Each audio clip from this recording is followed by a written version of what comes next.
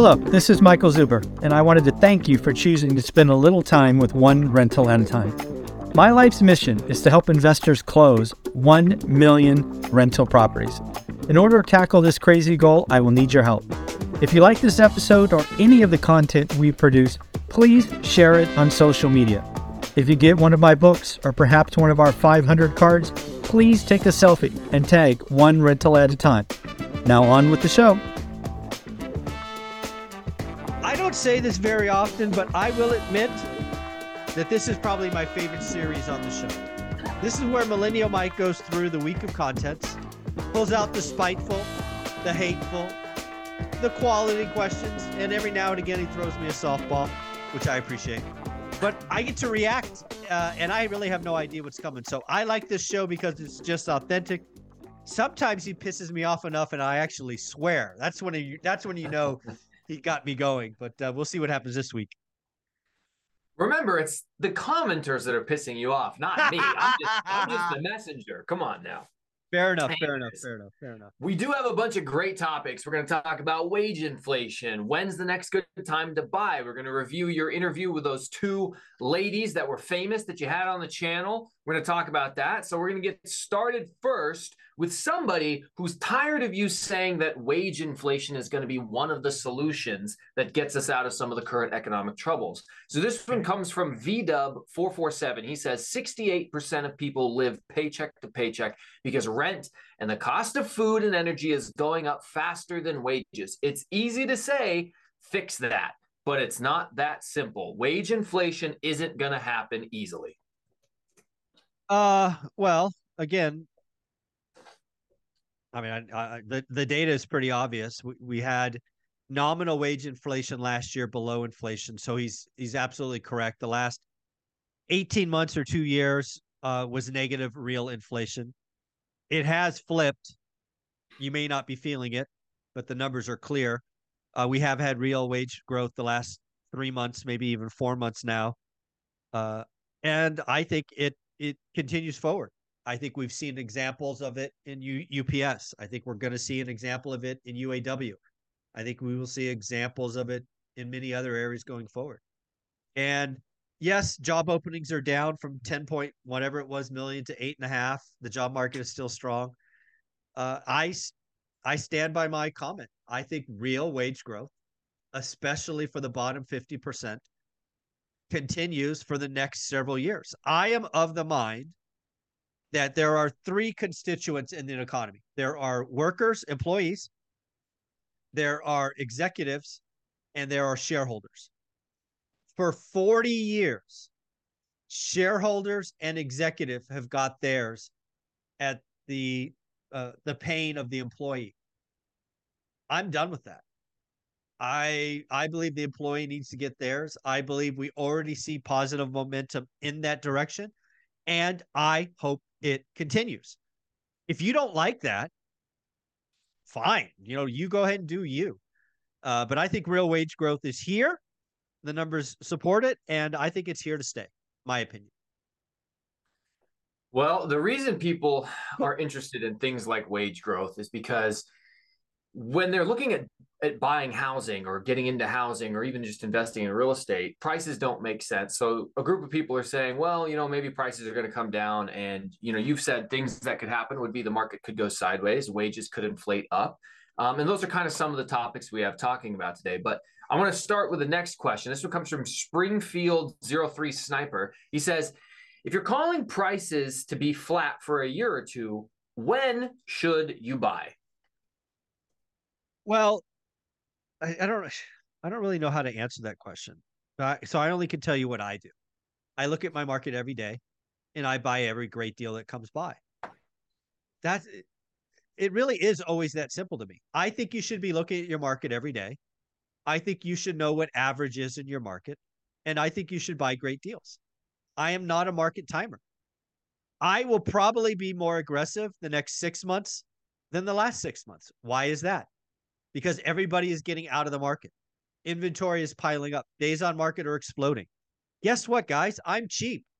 I like to buy stuff at 30 to 40% off. I will be writing lots of more offers, and I will do what I did last year when I got 2 deals. out of the MLS. So the answer is you buy when you find a great deal. But step one of that is you got to do the work every freaking day. People don't like to do work. They want it to be easy. Real estate investing is never easy. So the answer is you buy when you find a great deal. Well, we've talked about wage inflation. We've talked about studying the market every day. But this last week, you had Melody Wright and Daniel DiMartino Booth on your channel. So we're going to start with Melody Wright. This question comes from Racksop70. He says, hey, one rental at a time. I thought you make fun of Crash Bros. Even though this is a lady, she's the biggest Crash Bro out there. Please explain yourself. So I don't know that to be true. I've read many of her articles on Reddit. I know she's been on other channels like Wealthion, and the headline was super scary, like category 5, worst time ever. I don't watch those videos, so I have no idea what was said. I can tell you what my understanding of what I've read for Melody Wright's 5 to 10 articles is. She has a level of expertise and experience in the mortgage industry that I don't have. She is willing to share what she has done there, her experience, and some of her early indications. I want to know that. I may not see the same dominoes she does going forward, but if I can get better, shouldn't I learn that? So I look to Melody Wright to help fill in a gap I have. If you actually watch my interview with Melody Wright, and I have invited her back, we're trying to schedule something. She basically says there are growing problems in 30-day and 90-day lates. If you watch the video, I push back saying, couldn't that just be forbearance unwinding and all of those things? So again, I think there's some give and take, but my experience with Melody Wright is she's not Reventure Consulting. She's not, real estate mudsling or whatever the hell his name is. She's like, hey, I got an opinion. I have a set of experience and I'm going to share that. And she's going to be loud. I don't have to agree with her to appreciate her understanding. So I currently don't think of Melody Wright as a crash, whatever you would crash lady or whatever. Yeah, I was sitting there. I was like, well, we can't call her a crash bro. I think crash babe isn't politically correct. Well, we'll come up with in the comments down below. What do we call the female crash bros? Whoever gets the best idea for that, that's what we'll refer to them as. There you go. It works. Moving on to Danielle DiMartino Booth. She made the comment in her video that housing supply was going to go up. So this one comes from MUA Patrick 4174. He says, surprised you agreed with her that supply will explode. You've refuted that forever. Did you agree with her, Mike? So again, with Danielle DiMartino Booth, you have to be very careful. So the reason I agreed with her is she's talking about multifamily supply coming. And I think she's right. I don't even think it's arguable. There's more multifamily units, rentals, because I think what we were talking about during that comment was rent softness. That's coming to multifamily. We have more units coming online in the next 4 months than we had in the last year. So it's coming. And you got to remember, when I talk to Danielle DiMartino Booth, she is the top Fed insider, tippity top. She is a great top 10, top 5 economist. She is not a housing expert. And I think she would admit she has strong opinions. That's why I love her. But that's not what she looks at every day. So I wasn't going to have that conversation with her. But to say that inventory is rising in the multifamily space, it's absolutely rising in the multifamily space. It's why multifamily rents will be softening, frankly. And I agree with that. Not single family homes. I was just going to say, we're actually 2 questions from now. We're going to look back at rents and what rents are going to do. But first, we're going to go to the comment of the week. This one comes from Punakar, who leaves a lot of comments for you. He has great analysis here, and I think he kind of ties in the first several questions together. He says, when an asset goes way over the long run average state, the probability of a mean reversion is very high. I'm a strong believer that it needs to happen to residential housing. But what many crash channels don't understand or gloss over is that a reversion to the mean can happen over price or over time. Over prices essentially means the price comes to the mean in a short time, and to do that, it drops a lot. In other words, a crash. Over time means the price stays unchanged until the average line meets the market price. This takes a long time. Like Zuber, I also believe housing prices will stay flat-ish on a year-over-year basis for a long period of time. So what do you think, Zuber? We're going to see that reversion to the mean via wage inflation and a sideways market? Absolutely. This is time. And this is why it's so frustrating for people. My channel would be much, much bigger if I would just get around to calling a housing crash. But unfortunately, I have more intellectual fortitude and I like being right. So I think we're going sideways for 3 to 5 years, easy. And on the outside, it could be 8 to 10 years. It really could be that long. And you're absolutely right. We are going through what's going to be called a reversion to the mean, but it's just going to be over time. Rates will come down a little bit. Prices won't go up that much. And wages will. And bingo, bango, it's more affordable. It's just how it's going to play out, my opinion. So when it comes to selling out, your soul is off the table. You won't be a crash bro. Also, VIP tickets to your Vegas event are off the table because you sold those out twice. But what do we got left for general admission? We got about 150 tickets left general admission. You're going to get 11, 12 speakers. We've already announced Bo Eckstein's going to come talk about small business. We got Jason and Jen Pritchard coming to talk about being a couple starting from nothing, growing a big business. We've got obviously yourself, Dion, Matt, and I doing the show. I announced the Uneducated Economist is coming. He wants to come be a part of the family. Oh, that's exciting. Simon. You're going to get 11 speakers. You're going to get 20 hours of content. You're going to get a party, and you're going to get a concert from the Broken Spectacles. And it's on President's Day weekend, so you can party all night on Sunday and travel back Monday. So yeah, dude, it's $199 for all of that. It's a crazy steal. I don't know why people aren't signing up faster, but hey, all the VIP tickets went, and yeah, we're sold out VIP. Mm-hmm. And I can speak from personal experience. When I attended your last meetup in November, the real most important thing you're going to do is it's going to be the other people that you meet there. When you're there in a room with a bunch of people who are on the same page as you, and I think you're going to have somewhere between 200 and 300 people in there. The connections that you make are fantastic. The people that you'll interact with and learn from and share similar goals and experiences with, that's a huge value in and of itself, beyond just what you're going to get in speaking.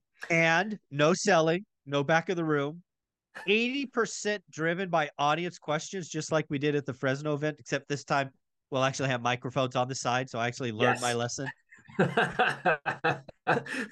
Okay, perfect. All right. Okay, so back to rents crashing. You and Jonathan Twombly discussed multifamily rents crashing, and Phenomenal 2779 says, how is this not going to happen in single family rentals as well? People are running out of money. So explain to us the difference, Mike, on why rents are softening in multifamily but not in single family, or what's going to happen. Yeah, first and foremost, back to kind of the earlier point, where's the supply coming? It's coming in multifamily. So supply goes up, demand stays constant, prices come down. What's not happening in single family?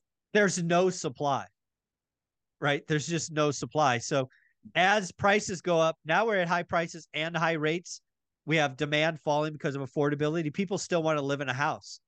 So the little supply of single family homes that is left is going to be bid up. Now, that's not everywhere in the country, right? If you happen to be having rentals in Dollywood or Boise, Idaho, or Austin, Texas, you're going to get some rent softness as people, work from home is over.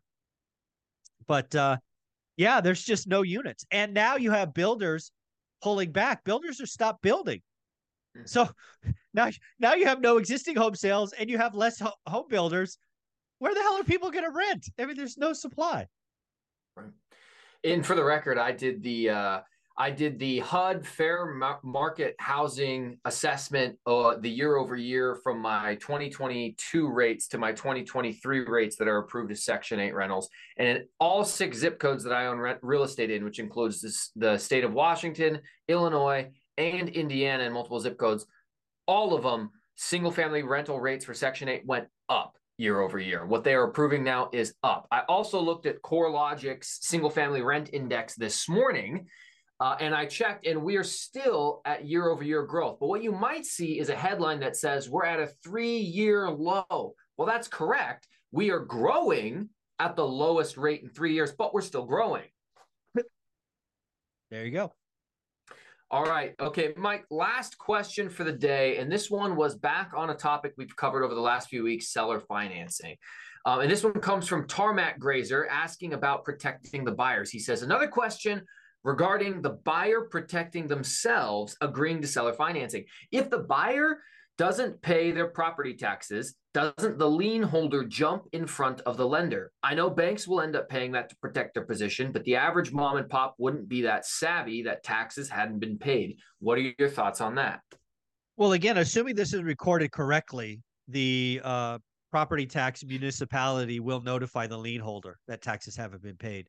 Hence, the lien holder could start foreclosure, pay them, and take the property back, assuming it's been recorded correctly. Yeah, the seller is the bank in this example. All the rights and abilities that a bank would get notified, this person would get notified, assuming the note is attached to the deed and recorded correctly. Mm-hmm. Mm-hmm.